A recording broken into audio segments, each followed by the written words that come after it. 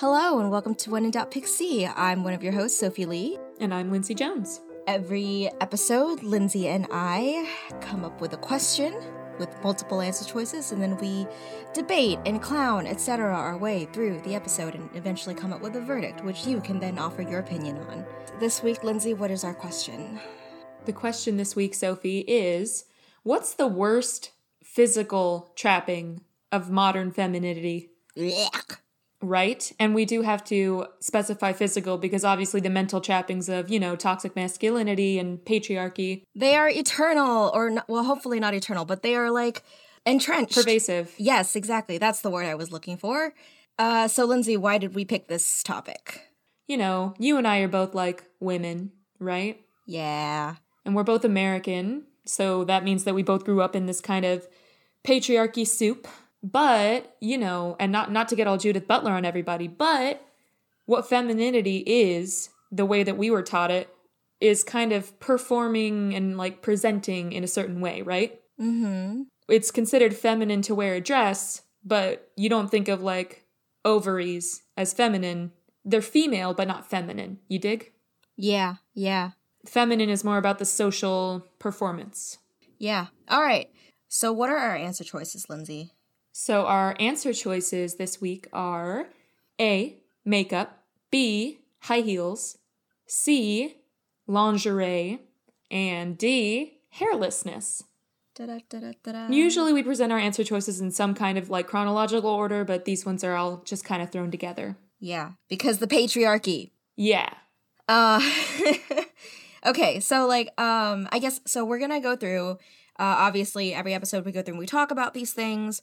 So we're gonna kind of go through the history of how each of these choices became sort of wrapped in modern femininity. And for the sake of this episode, then because Lindsay and I were both reared in the US, so we're gonna talk about in an American context. Obviously some of it may have implications outside of the US, but, just so we don't have people in our comments being like, you're so America-centric. Yeah, because we live here. Yeah, of course. I mean, so like, as we talked about earlier, like if femininity is just a social performance based on social, assignments of value, then of course we can only talk about femininity in the U.S. context because that's where we grew up, Yeah, that's as we experience them. Okay. Yeah, okay. Option 1 is what, Lindsay? It was makeup. Option A. Answer choice A is makeup. Yeah, well, so let's get into some of the history behind makeup. Obviously, it's been around for a long time, right? Right. Basically, since humans have been around, humans have been smearing stuff on their face. I mean, so there's different approaches, right? Mm-hmm. So, like, ancient Egyptians were like, all right, if I line my eyes, I will look formidable. Yes. So that could be, one aspect of makeup. But then you had, like, medieval peasants who were like, if I put powder on my face, I'll look like I have time to hang around indoors instead of being a laborer, so maybe I'll look richer. Yes. Or if you put some lip rouge on, maybe you look healthier. Yeah, lip rouge or blush or like all of that stuff. Well, blush is for prostitutes, Sophie. Well, back in the day. What I'm saying is back in the day, like maybe way before, because I was, funnily enough, makeup, well, the thing is, makeup wasn't always gendered, right? Yeah. It's pretty much always, I mean, as far as our research could tell, like, it's pretty much always been a way to kind of distinguish yourself as kind of wealthier, or to kind of cover up any of the, like, impurities or whatever, or adapt, to be more fashionable. Yeah. Well, so it can make you seem wealthier, but it can also make you seem healthier, right? Right. Cover up your, like, pox scars or whatever. Exactly, which is actually what a lot of people used it for. But then it didn't used to be gendered because, like, a lot of times men were using makeup for the same reasons that women use makeup, which is to make your skin paler, to look richer, to indicate class. So skin whiteners in particular are very, very common. They were super popular among men in, like, as early as ancient Rome. They were super popular in, like, Elizabethan England. Like, those guys like to smear, like, this, like, lead-based white face paint on their faces. That arsenic-based stuff. Pro tip, don't do that. No. Arsenic is bad for you, kids. Yeah, and lead, too. Don't do the thing. thing. Okay, so sorry. Go on with more recent history. Yeah. So, okay, so that's, like, kind of... Makeup's always been around. But you're going to find a lot of stuff in the kind of U.S. modern culture kind of hinges around the 20th century and the world wars. Yep. So, around the beginning of the 20th century, makeup wasn't that popular. We were kind of coming off of, Victorian sensibilities, especially America was founded on Puritanism. Yeah. So it was all about morality and not being vain. Mm-hmm. But as far as looking attractive to a man, a really religious Puritan man doesn't want you to be vain about your looks, right? Yeah. So conversely, to be attractive to them, you needed to be modest. Yeah. Yeah, so like people at that time in the US who were wearing makeup were basically rich people and prostitutes. Yep. Woo. Which is the power couple of the century, really. Honestly. So, people were still using whitening powders to look more wealthy, lip rouge to look more healthy, lash darkeners, that kind of stuff. But not blush, because as I mentioned, blush was for prostitutes. You have to hide your fading bloom and all of that. Yeah, all that. Or maybe it would make you look like you had tuberculosis. One way or the other. It's not what you wanted. Nope. Interestingly, kind of the rise of more showy makeup in the US was, starting around the 1910s, the ballet became like hugely popular in Europe. Like the Russian ballet started doing tours outside of Russia. That became really, a la mode as a way to flaunt your wealth and culture, to go see the ballet. Right when Imperial Russia stopped being a thing. Yeah, that sure is true. Yep. And as you know, ballerinas have to wear really heavy stage makeup, really dramatic stage makeup. Mm-hmm. In like yellows and crimsons and stuff. Mm-hmm. Well, because it's the rich people in their boxes at the opera house, you can't see them. You can't see their faces, so it has to really pop. Exactly. So, yeah. And same thing with film, which is, I think, is the next thing that you're going to talk about. Yeah. So, yeah, it started with ballet. People were like, oh, well, ballet is cultured. I should also wear some makeup that's inspired by it. Mm-hmm. And then, the next thing that happened in the 20s and 30s is that the American film industry took off. Pew! And stage makeup, again, is a really important part of making films. Yep. And so, like, a bunch of famous cosmetic, companies were started in the 1930s as a result of the film industry. Like, mascara was invented in the 1920s and 30s, specifically for use in film. Yep. And one of the very first, makeup shops in LA, so it was a stage makeup place, and women would just come in and be like, I'm a housewife anyway. I'm here to pick up my stage makeup for daily wear. Mm-hmm. And so, that's where it started. Yep. Which is pretty interesting. How so? Well, so it all started like that. People were into it. Then World War II hits, right? Mm-hmm. And then there's a lot of restrictions, as there were for kind of everything in World War II. Right. Because a lot of makeup used stuff like alcohol and really important chemicals to the war effort in makeup, so they had to restrict a lot of the makeup. Yeah. So it was like a huge black market thing to try to get your hands on makeup during World War II. That's really interesting because, of course, when we think of the 1940s, then we think of that classic starlet look, with the red lipstick and stuff like that. So, okay, now I know that Peggy Carter was totally rocking some black market makeup. To be fair, cool. Maybe she smuggled it from Europe where there were slightly different restrictions. Probably it's black market though. She's cool. Yeah. Well, so then after World War II, as World War II was ongoing, the makeup companies were like, oh my God, once this war is over, it's going to be huge for us. And it was. Mm-hmm. Giant boom in makeup post World War II.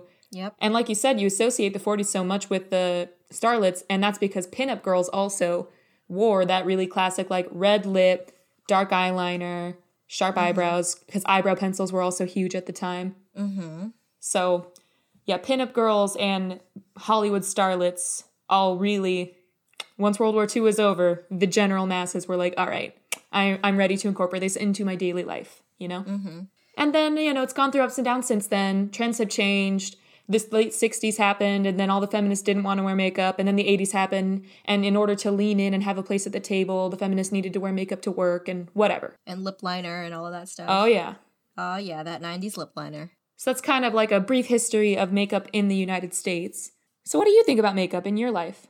I mean, has there ever been a time where you felt either ashamed of not wearing makeup or pressured into wearing it? Oh God, yeah, both. I feel like it's really hard to not have both of those experiences. When you don't know how to put on makeup, then you're ashamed because you're like, all of these girls around me, they look so pretty. How do they have such perfect skin? They're wearing foundation. It's because they're wearing that is foundation. It's like, and concealer. So it's like, how do they have such perfect skin? It's so smooth. Like their blush is done so well. Like their lipstick is on point, and like, blah, blah, blah, blah, blah. Femininity, or, performing femininity. And so you're just like, oh man, I'm ashamed that I don't know how to do it. So then you have to hit up your mom or your aunt or like your cousin. YouTube tutorials. Yeah. If you have access to the internet, which some people these days, kids are like, what do you mean you don't have access to the internet? We lived through that, okay? Yeah, back in the day. We went to school both ways in the snow, etc. Yeah, uphill. And then it's like you're ashamed because you don't know how to use it. And then you feel pressure to use it because, again, like the people who use it, they look so beautiful. It's like screaming at you from like every single freaking place. Like every time you walk out your door, there's some makeup ad. Or every time you turn on the TV, there's an ad for makeup for like smooth skin and like luscious lips and like popping eyes and all of that anti-aging stuff. Everything. Ugh.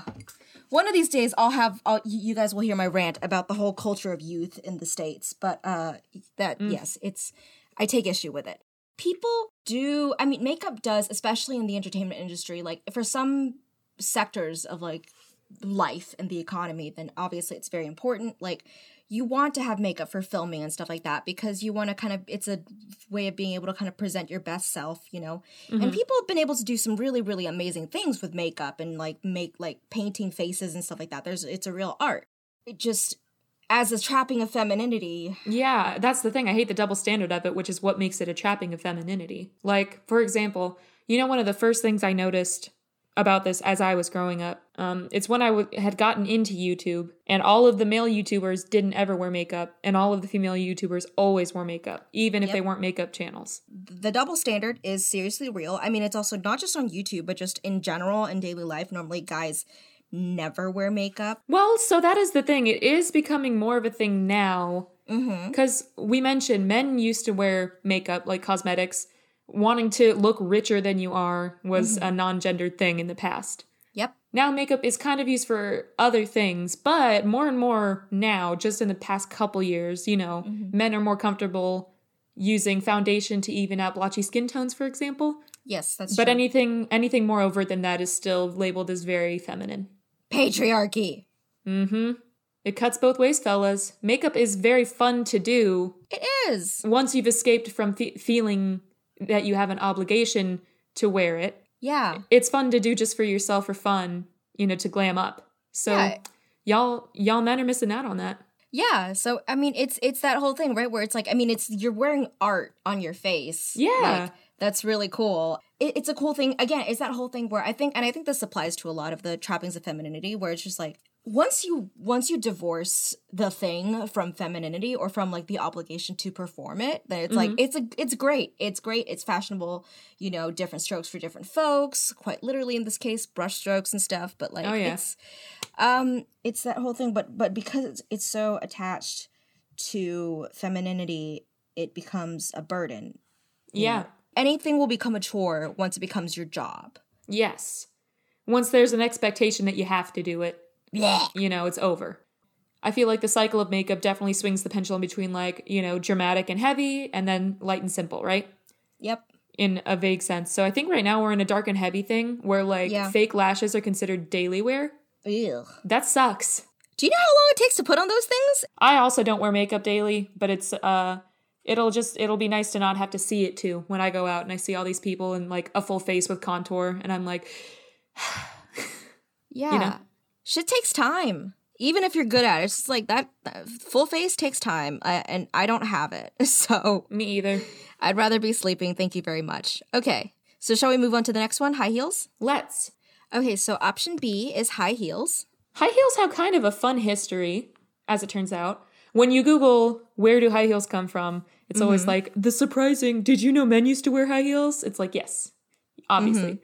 Yeah, but it actually started in Persia because if you wear high heels when you're sitting on a horse, like in a saddle on a horse, it helps you from falling out as you're trying to stand up and shoot people with a bow and arrow. Yep.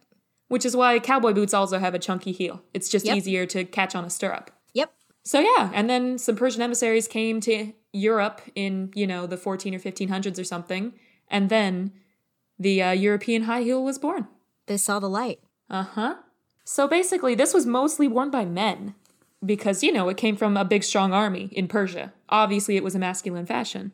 Yeah. And then the other thing that's kind of fun, because this sort of blends in, which is like we have high heels and then we have like sort of platform shoes, which are popular, all over the place among most sexes. Like in medieval Europe, you see them in Japan, where they raised you so that you can walk up above like the muck and the garbage on the street, Yes. And to like keep your clothes from getting dirty and all of that kind of stuff. So like that's popular like in both Asia and Europe, and so which is pretty cool. And so then this is basically those two have a love child, and then you have wedges, essentially. Yeah, but the fun thing about those kind of platform anti-garbage shoes, is that Venetian courtesans specifically, like they did with everything, they took them to extreme levels. Bless. So you had those kind of platform shoes, like you said, everywhere. They would range from like 3 inches to maybe like 6 inches, maybe.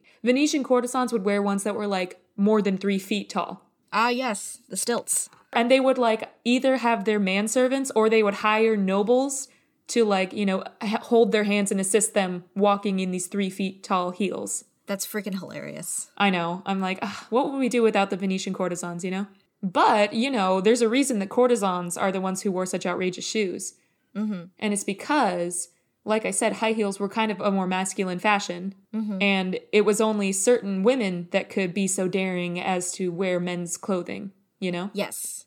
High heels were seen as masculine because they made you taller, which is a masculine trait, it makes you more imposing. Right.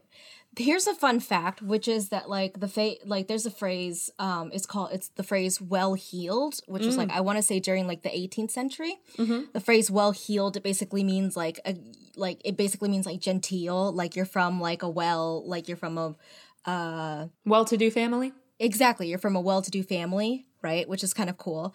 Another thing is that like just a really fun random fact about just 18th century fashion, which in itself is a trip. Right. But like another reason that men would wear high heels, like they'd wear like heeled shoes, is because it showed off their calves. It showed off their calf muscles, and muscles are masculine.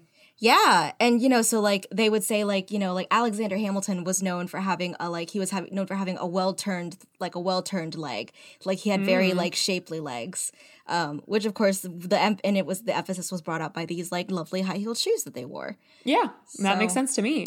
Yeah. So you know how Christian Louboutin's shoes all have red, soles? Mm-hmm. So I had heard the origin story of that was that it was based off of Parisian prostitutes who walked around in the fish district and all of the blood from all the guts like stained the bottom of their shoes red. Mm-hmm. But, and remind me, which Louis was the Sun King, 14 or 16? I want to say it was 14. Well, the Louis, who I think, Louis the 14th, the Sun King, he wore a lot of high heels, and he always had his soled, the undersides, in red, and he would only let his inner circle also have red underside, so it was like a sign that you were in with the king. Oh. So that's pretty interesting. There's all sorts of fun things. But yeah, men, high heels, definitely more of a thing. It was definitely more a masculine thing. Up until, like, the Enlightenment, maybe? Yeah. With the Enlightenment, the men were all having all these philosophical discussions about democracy and, the rights that God gave men. Mm-hmm. One of the articles I read specifically said, before this point, there was definitely more of a division along class lines. There was the rich. There was all kinds of legislation about how high different nobles could wear their shoes based on the rank of their nobility. Yep. But with the Enlightenment, with the advent of democracy, now that they didn't want to divide themselves by class, instead it was men are creatures of reason, all equal to one another in the eyes of God, and women are the other. Therefore, they must be frivolous if we are reasonable. There's a whole really interesting, and we'll link this in the show notes, but there's a whole some really interesting stuff about the whole, how men's fashion, like, around the period of the French Revolution, men's fashion just got boring all at once. Yep, just crystallized. previous to like in the 1700s, right? Then men, they were wearing high heels, they were rocking makeup, They had those hats with the huge feathers. Those started with men. Yeah, they were wearing great hats. They had like fantastic wigs. They were doing crazy things with their hair. And then it was like, and then the French Revolution happened, and then the French, you know, being all anti-elitist and everything like that, they were like, no, we're gonna dress somberly and in suits, and it's all gonna be this like standardized uniform of dress, and it's all gonna be dark colors and boring. And terrible. And no high heels. Of course. Screw that. But of course, those silly women, we could never hold them to such a standard because their little brains don't understand how to be serious. So they're allowed to keep silly things like wigs and high heels and makeup. Well, so that's a bit of history. But then moving into more modern history, you will not be surprised to hear that the world wars had a huge effect on high heels. You know, World War I, we hadn't really moved past it. High heels had only kind of come back into being a thing in like the 1860s or 70s, and even then, By World War II, they were definitely more popular. And then, in World War II, there were all of those gorgeous, gorgeous, sexy pinup girls. Yep. And what were the pinup girls wearing? Makeup and high heels. Yep. And then high heels, forevermore, connected with female sexuality, where, again, as before, they were a sign of masculine dominance. Mm-hmm. Now, forevermore, female sexuality. How do you feel about high heels? They hurt. They hurt. It's true. Well, okay. I like a nice, like a short heel, you know, like. Yeah, like a kitten heel. Something that's short and stable for my daily wear. Mm-hmm. When I do wear heels at all, because I'm one of those people who like doesn't actually like flat shoes that much because I'm short. So yeah, I need all the help I can get. And high heels do provide me that, but at what cost? Right. Well, so that's the other weird thing. It's like I have big feet, like I have wide feet, so most high heels don't fit me well, so they're painful. Because I know there's a lot of women who wear heels every day, and, you know, obviously if you wear them for 12 hours, you're going to have a bad time, but there are people who are like, well, you know, I just wear them to work, like it's fine. They are as comfortable as pretty much any other shoe. Mm-hmm. And that works if the high heels fit you. But this all ties into fast fashion and off-the-rack stuff, but, like, pretty much none of my heels ever fit me, so it's just extra uncomfortable. Again, like, where it's like, they're fun to wear because they make you look great, your ass looks great, your legs look great. I know that people claim that high heels really do help all your leg muscles, but I've never noticed that. I've noticed it makes your legs look longer, which is very sexy. Yes. But other than that, I haven't noticed. Yeah, I don't know about them working. I just know that they make everything look nice, and like sometimes they can sort of give you like this empowered feeling, like you feel authoritative or whatever, you know, you feel like you mean business. You feel tall and masculine. Yeah. That's the Persian roots coming through. That's what it is, I guess. So they're fun to mess around with. They like, again, they can help you look great, but like, again, kind of. But then you have to sort of question, it's like, well, why do I have to look great? And the answer is patriarchy. Mm-hmm. Okay. That's what I have to say about high heels. What about you? You know, you should never actually wear heels to go clubbing, but that's what they teach you, right? Because you're supposed to be sexy when you're going clubbing. But if you go and dance for hours in heels, it's such a mistake. It is. It's so bad. And I have made that mistake. Yep. And it was rough. And by the end of the night, I just had to walk in my sock feet down the road, you know? Because I was like, I can't wear these. Yeah, you know, they sell flats that are like they're specifically designed to fold up small into your purse. Oh, for just such an occasion. For just such an occasion, because they're just like, we know that like you need to walk in like being all like sexy and stuff like that, but then at the end of the night, they're like once you're not worried about being sexy anymore, you can wear flats. Oh, that's nice of them. Yeah, just tap out, just do it. And you know what though? I hate that high heels are the fashion, because like you said, like, a low heel is good, it does what it needs to do, but it's kind of hard to find them in, like, modern fashions. It is. A lot of the ones you see are definitely geared towards older women. Yeah. If I had time, then maybe I would add custom cobbler to, like, my, like, long list of hobbies, but alas. If you ever get time, that could be the next one you knock off. Don't tempt me. Okay, so shall we move on to option C? Yes, what is option C, Lindsay? Option C is lingerie, and generally, women's undergarments. Listen to our shapewear episode. Please do. You'll learn a lot. We did an entire episode in depth about 4 specific types of women's shapewear for busts. So you'll learn a lot. Boob support. Boob support. So to summarize a little bit of what went on in that episode, Support wear obviously has been around for a long time. As long as women have been wearing clothes, they've been trying to handle their boobs. Boobs are rough, man.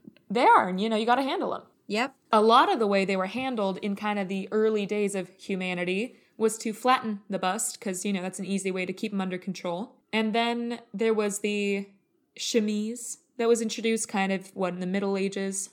Like before. The name chemise came out later, but the idea of just wearing a simple dress under your real clothes to keep your real clothes clean from your dirty body, that's been around a long time.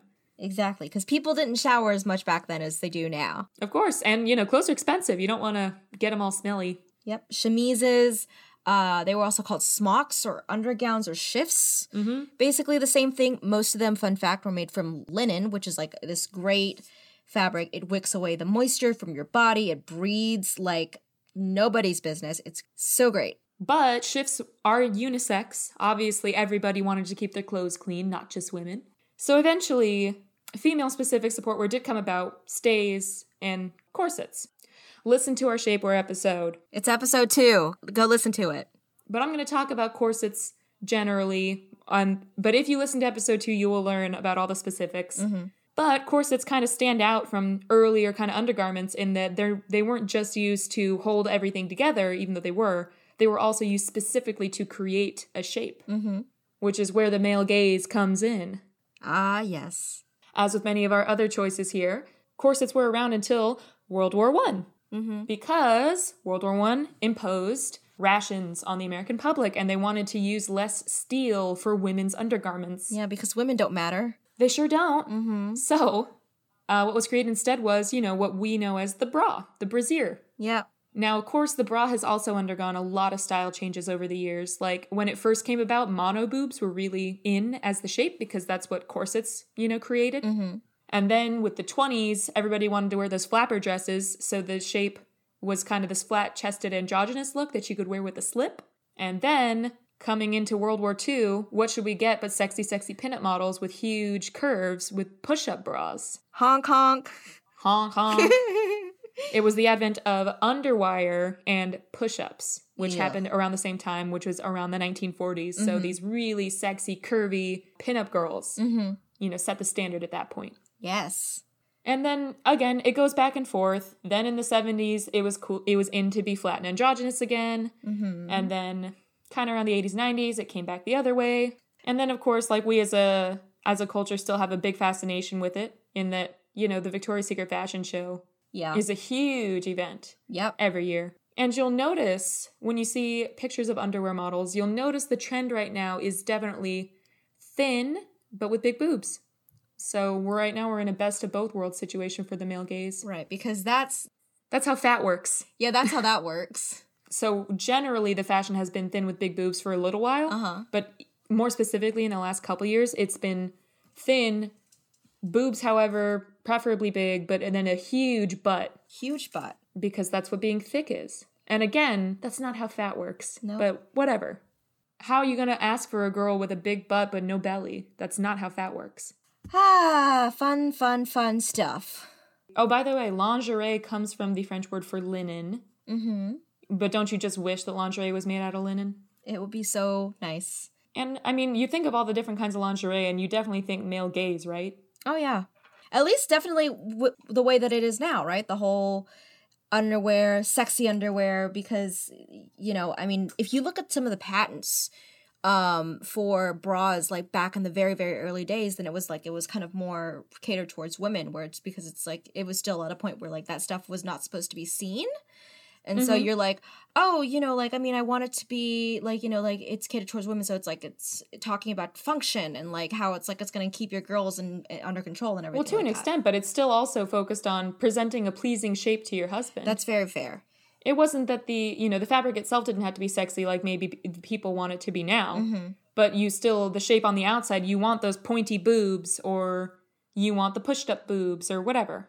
You want whatever shape is in vogue for men to look at. That's very true. So that's gross. And then think of the thong generally. So if the function of underwear is to keep your bodily fluids, like your butt smell, and then whatever's going on from your vagina to get into your pants or skirt. Yes. To keep them clean. Yes. then think about a thong. What is a thong doing for you? Zilch. Like nothing. Nothing. People can't wear pads when they're when they're wearing thongs because literally a thong doesn't have enough fabric for the pad to stick to. Yep. That, like, a thong to me is the epitome of catering to the gays at the expense of the actual function. That's very fair. Yeah. Okay. So, Lindsay, what are your thoughts on bras and underwear and lingerie? Lingerie. Bras and underwear, you know, as opposed to makeup or high heels, they serve a functional purpose. Yeah. Which in a way makes these kind of the saddest of it. Mm-hmm. Because, you know, if you don't want to wear makeup, you know, you don't. Mm-hmm. You had to face, you know, whatever societal backlash you have to, but you don't have to wear it. Same with high heels. But like bras and underwear, we did talk about this in episode 2, so you should definitely listen to it. Mm-hmm. But like, I can't go braless. I need support. Yep. And I can't go without underwear because I don't want to have to wash my every pair of pants after one use, you know? Yep. So I need them. But then as I'm trying to shop for them as a woman, it can be pretty fraught. Yeah. You know? So, like, obviously, you'll always have Walmart. Walmart's got your back. They don't have the money to, like, have a huge... They don't care. They don't give a shit. No. It's great. So that's nice if you're just buying packs of, like, bikini or whatever, bikini cuts. But, like, if you go into a Victoria's Secret, oh, my God, you know? It's over. Yeah. And, like, I'm not gonna lie because I'm kind of tampon phobic, so it's like, honestly, a lot of my underwear decision making is, can I fit a pad on this? Like, yeah. I'm not even lying.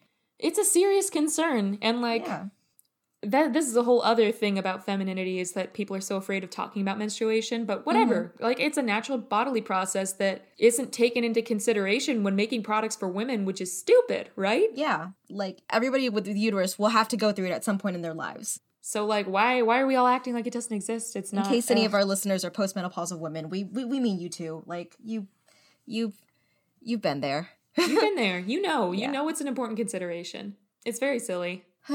Yep. But then at the same time, I get it. Underwear is very sexy. It's the same thing with like heels and makeup, right? I'm like, dang, a beat face looks great. You look so sexy with that eyeliner. Or, wow, those heels make your butt look amazing. Or they make your legs look so long. Or, you know, it makes you walk so sexily or whatever. So it's the same thing with lingerie. I'm like, okay, yeah.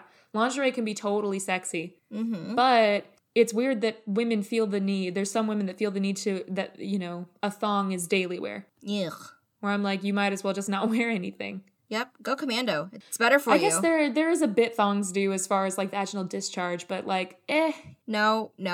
But like thongs, like so often, like they're like the materials that they're made of, like they're not very like water wicking anyway. Like they're made of mesh and like spandex and all of that stuff. Like, man, that's the other thing about women's underwear. You cannot avoid the catering to the male gaze. Like, if I go to Dillard's to get a bra, it's like, how hard is it to find one that doesn't have lace or whatever, some kind of carrying on? I just want a bra. I don't want glitter. I don't want bows. I don't want lace. I just want something to hold my boobs up. People keep insisting on putting lace in the wrong places. It's like some places I'm just like, if you hem in all of your lace and stuff like that, then it's fine. But like people keep trying to put it on the back strap. Why? Just put it on the bottom of the cup. Literally. It's the worst. It's the worst. Yeah, but also, I mean, it's that whole thing, right? It's like, it's, I think maybe people have a little bit, tiny bit more leeway on this in terms of like, at least during daily life, and like normally this stuff is still supposed to be largely unseen. Like, you're not supposed to be flashing your underwear in public. Right. For the most part, in polite society. Yeah, no, I think you're good to say that. You know, so like you can still kind of get away with being like lazy or not, or wearing it or not. Like there's not generally not serious social consequences.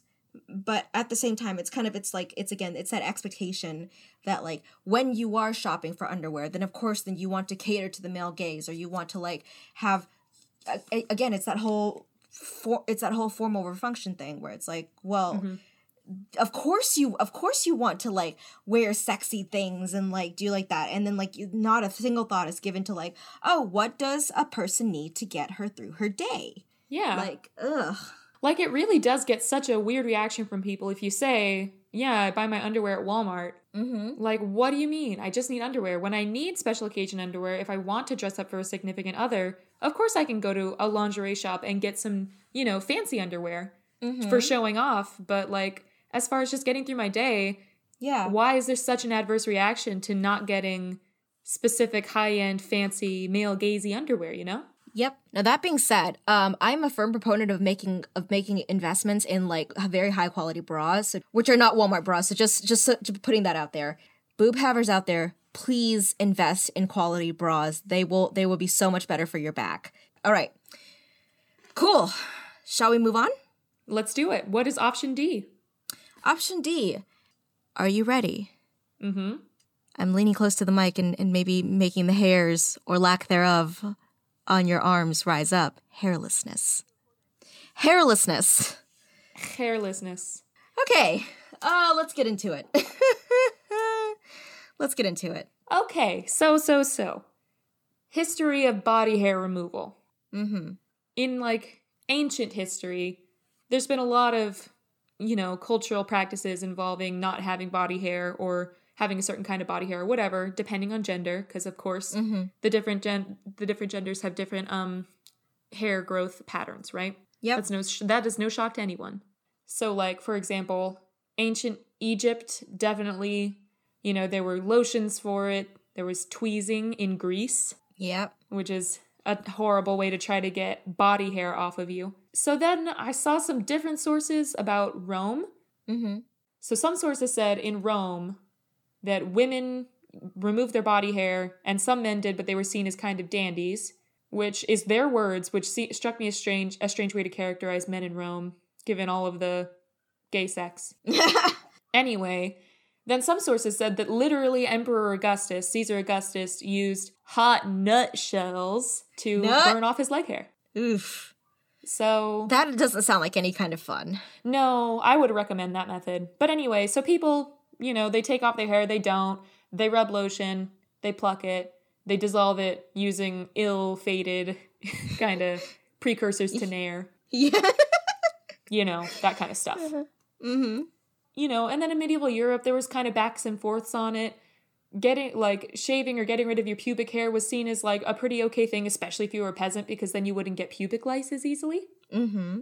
Underarm hair was, like, not a concern for pretty much anybody at that point, and leg hair, too. But pubic lice, like, I understand why they were worried, you know? Mm-hmm. So then, you know, the Victorian era, because, again, most of this stuff in the U.S. has this turning point right before World War I. Mm-hmm. So we're in the Victorian era. We're all buttoned up, right?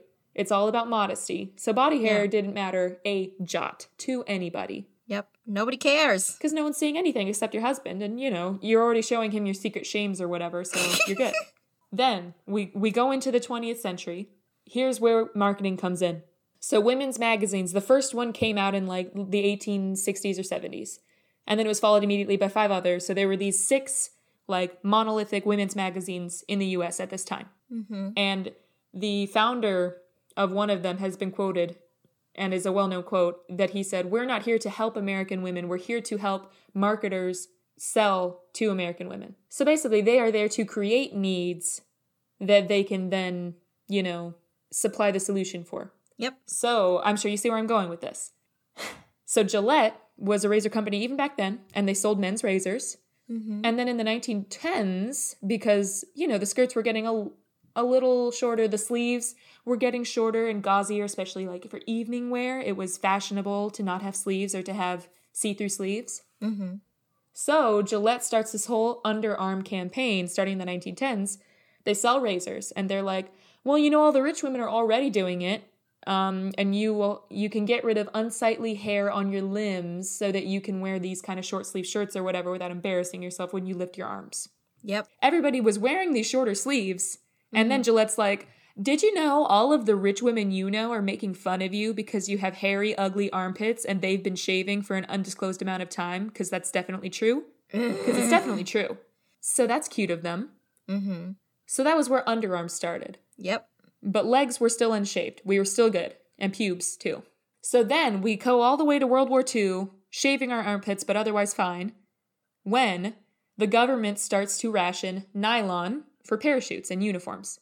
And nylon is what stockings were made out of course, because the skirts had been getting shorter in fashions, but women still wore stockings to cover their legs. And, you know, if you had stockings on, you didn't need to shave your legs because it was covered by the stockings. Pretty much. Now they couldn't wear stockings because they were needed for the war effort.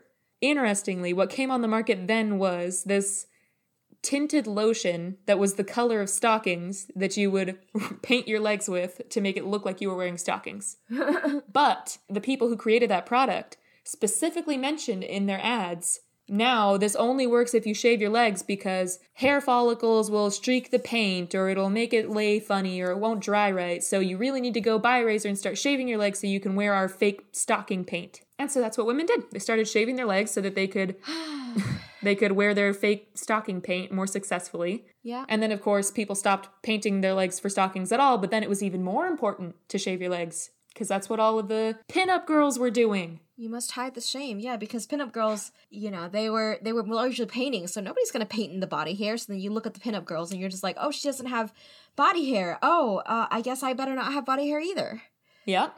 And even, you know, photographs, like they really were shaving their legs at that point. So with that became, you know, the mark of femininity and female desirability. So that's what everybody had to do. Yep.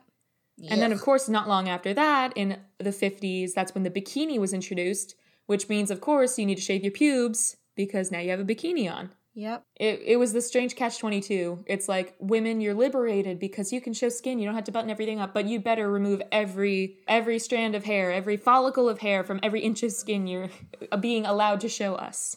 Your skin has to be as smooth as a baby's ass or else shame. Yeah, which is weird. Super weird. Not to mention the weird campaigns, a bunch of campaigns run about how female underarm hair was specifically unhygienic, unhealthy. And, you know, male underarm hair does not have that problem, but specifically female underarm hair has that problem somehow. And people still think that, like, today. Like, that idea has stuck around. The double standard is real. Very real. Ugh. What do you think about shaving and body hair for women? God. Okay, so this is another one where it's like I have very like visceral memories again because shaving and body hair when my mom found out that I was shaving my legs, which I had to go and find my cousin. I had to get my cousin to teach me how to do it because my mom would not. My mom was which is ironic because it's like I noticed it's like her armpits were hairless, right? Ooh. But she was like, I don't want you plucking or shaving hair. Like, you know, like there's like all of these downsides. Dude, did your mom ever tell you that shaving made the hair grow back darker? Yes. Dude, yes. My mom told me that too. It's not true. Well, I mean, it's sort of like it's only true in that like if you shave then like it won't come back as like light as it would have if you'd waxed and pulled out the whole hair because then like the head. It's just that the end is blunt instead of tapered. Exactly. Yeah, that's it. And so it's just like I mean it makes a tiny difference. So like whatever. Yeah, not enough for you to tell your kid not to shave because it'll grow back darker. Yeah, exactly. So like my mom was like, no, like, you know, you can't do that. And then like the first time that she found a razor in my bathroom, then she like threw a freaking hissy fit. She was like, how dare you? What in the world? Ugh. Like, you know, like is the body that you were born with not good enough? And I was like, well, societal standards are a thing that exists and I'm in college and everybody around me is wearing these short shorts and their legs are shaved and I don't want to stick out. So, yeah, so, like, it's just, I mean, I feel like that's, like, one of the big ones, like, especially for young girls, okay? Young girls is, like, the pressure to fit in is really, really heavy, and, like, when you're in puberty, that's when all your hair starts growing, that's when your boobs start growing. Of course. So you have to adopt, like, literally all of these trappings of femininity at your, like, lowest point for self-esteem in your teenage years. It's the worst.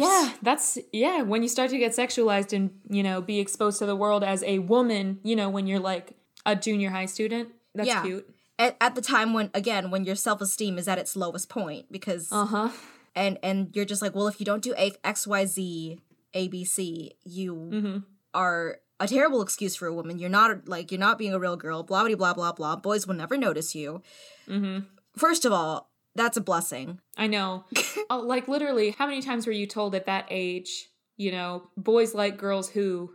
Or boys don't like girls who. So many. I read so many Yahoo articles about it. Of course. I had to talk with my sister one time about it because I have a sister who's 3 years older than me, which did make, when I started shaving, is a little easier. No one taught me, but it's like we shared a bathroom. So I was like, aha, a razor and some shaving cream. Yeah. So I shaved my legs successfully, you know, maybe cut myself once or twice, but it was okay. And then I shaved my pubes against the grain. Oh no! No one told me, because, you shave your legs against the grain. It was so painful. Oh god, that's awful. I'm so sorry. I made that mistake more than once because I didn't know that was the problem. Oh so, no.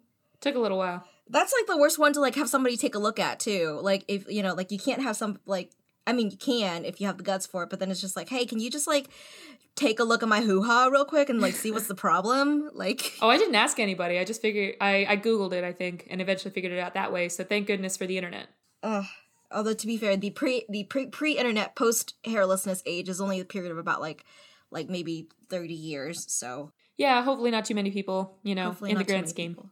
But yeah, but it's just hairlessness. I will probably say that this is probably the one that I'm laziest about because it's like between like November and like May. Oh yeah.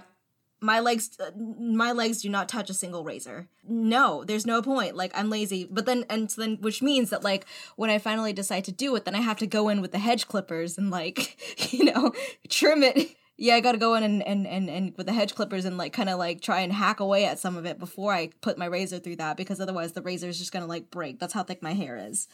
So yes. It's a lot. See, I don't not shave during winter, not because I wouldn't like it. Like, but I almost always wear jeans when I go out, so theoretically I would never have to shave, right? Because I never show my legs. So if I was wanting to blend into society or whatever. Your hair catches on jeans though, doesn't it? Yes. So that's exactly my issue, is I would love to never shave, but I have really sensitive skin and really thick body hair. Mm-hmm. So I wear skinny jeans like all the time, so my leg hair gets pulled and I can't take it. Yeah, it sucks. It makes it irritated. It gives me ingrown hairs. Like, it's easier to just shave. Yeah. Ugh. And I actually use an electric razor because my skin is so sensitive that if I just used a straight, like a razor, I would also get a bunch of razor burn and ingrown hairs and stuff. Yeah, okay, so actually, let's talk about that real quick. Like, so normally the three most conventional ways to, like, get rid of body hair, well, there's 4, I guess, that you can think of. So it's like, you can shave it. Yep. You can wax it. Yep. You can pluck it. Yep. One by one, though God knows why you would do that for anything other than your eyebrows. Or the last one, which is you can use on some parts of your body, which is that you can do the thing where you dissolve it or where you, like, burn it off, basically. Yes. So, like, what kind of stuff do you like? Okay, so back when I got my eyebrows waxed, waxed, that's how I did it. Yes. For fun once, because I hated shaving because I just used a razor on my legs. Uh-huh. And I was like, I hate that. I'm just going to pluck it. So I did a little patch and I was like, no. Yeah. Unacceptable. Yeah. I have never used like the burning like chemical creams. Uh-huh. I don't hate the idea of them. I just never have because I just use razors. Yeah. So I have tried the hair dissolving chemical. That hurt. It hurts like a motherfucker. Oh. So I wouldn't recommend it for you with your sensitive skin. Yeah. I mean, I might try it like on a toe and see if I can take it, Yeah. I honestly, it's a shame because it's like if I didn't like hate how much waxing hurts, like I would use it like on my legs. I actually had a whole summer where I grew out all of my body hair. Like I just didn't shave at all. Mm-hmm. So I had fully grown out leg hair and I have dark body hair and light skin. Yeah. And then I, like my bush was fully grown out, bikini line was grown out, and I have pretty thick hair like on my inner thighs. Uh-huh. Which I didn't used to, but that's PCOS. And then, my armpit hair I grew out because I just spent a summer. I was like, okay, so what's it like, Yeah. And this would be a great time because I don't have to wear skinny jeans. Yep. If I could dig up anything else in my closet. And so that went okay. Like, I definitely got some surprise reactions. Like, if I was at a pool with my family, my mom was like, whoa, it's fine. I just didn't know your body hair was like that. And I was like, yeah, I didn't either. And that's before I knew I had PCOS, see? Uh-huh. But what did happen was I visited my sister who is married to an officer in the Army. Uh-huh. And socialized with their neighbors one time. Like, we were sitting out back and I had some shorts on. Mm-hmm. And I'm kind of oblivious, but then when we were back inside, she was like, dude, he could not stop staring at your legs. And I was like, I guess that's nice. Like, I don't work out, so that's weird. And she's like, no, because they're hairy. He looked really weirded out. And I was like, oh, okay, screw him then. Whatever. So I successfully weirded out a sexist. Good. But then I had to shave it all off because my armpits were just getting too torn up because women's shirts have really tiny armholes and it was pulling at all the armpit hair, so I had to shave it for my own comfort. It's the worst. It's the worst. I feel like that about covers it. Shall we move on to the verdict? Yeah, let's do that.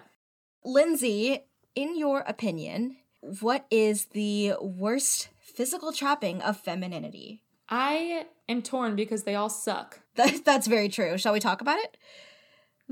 I wanna give you a definitive answer, but, to be clear, they all suck. Yes. I think overall, the one that impacts me that I hate the most is kind of hairlessness, because that's a constant struggle. Yep. But I think overall, I gotta say it's option A, makeup, just because of the cost. Yeah. The financial cost to women that men do not have to shoulder. That's very true. Yeah. Because obviously they all suck and they all are tied into society. And like underwear, lingerie is also expensive, but you don't go through it as fast as you go through makeup. So yes, my answer is A, makeup. Yeah. What about you?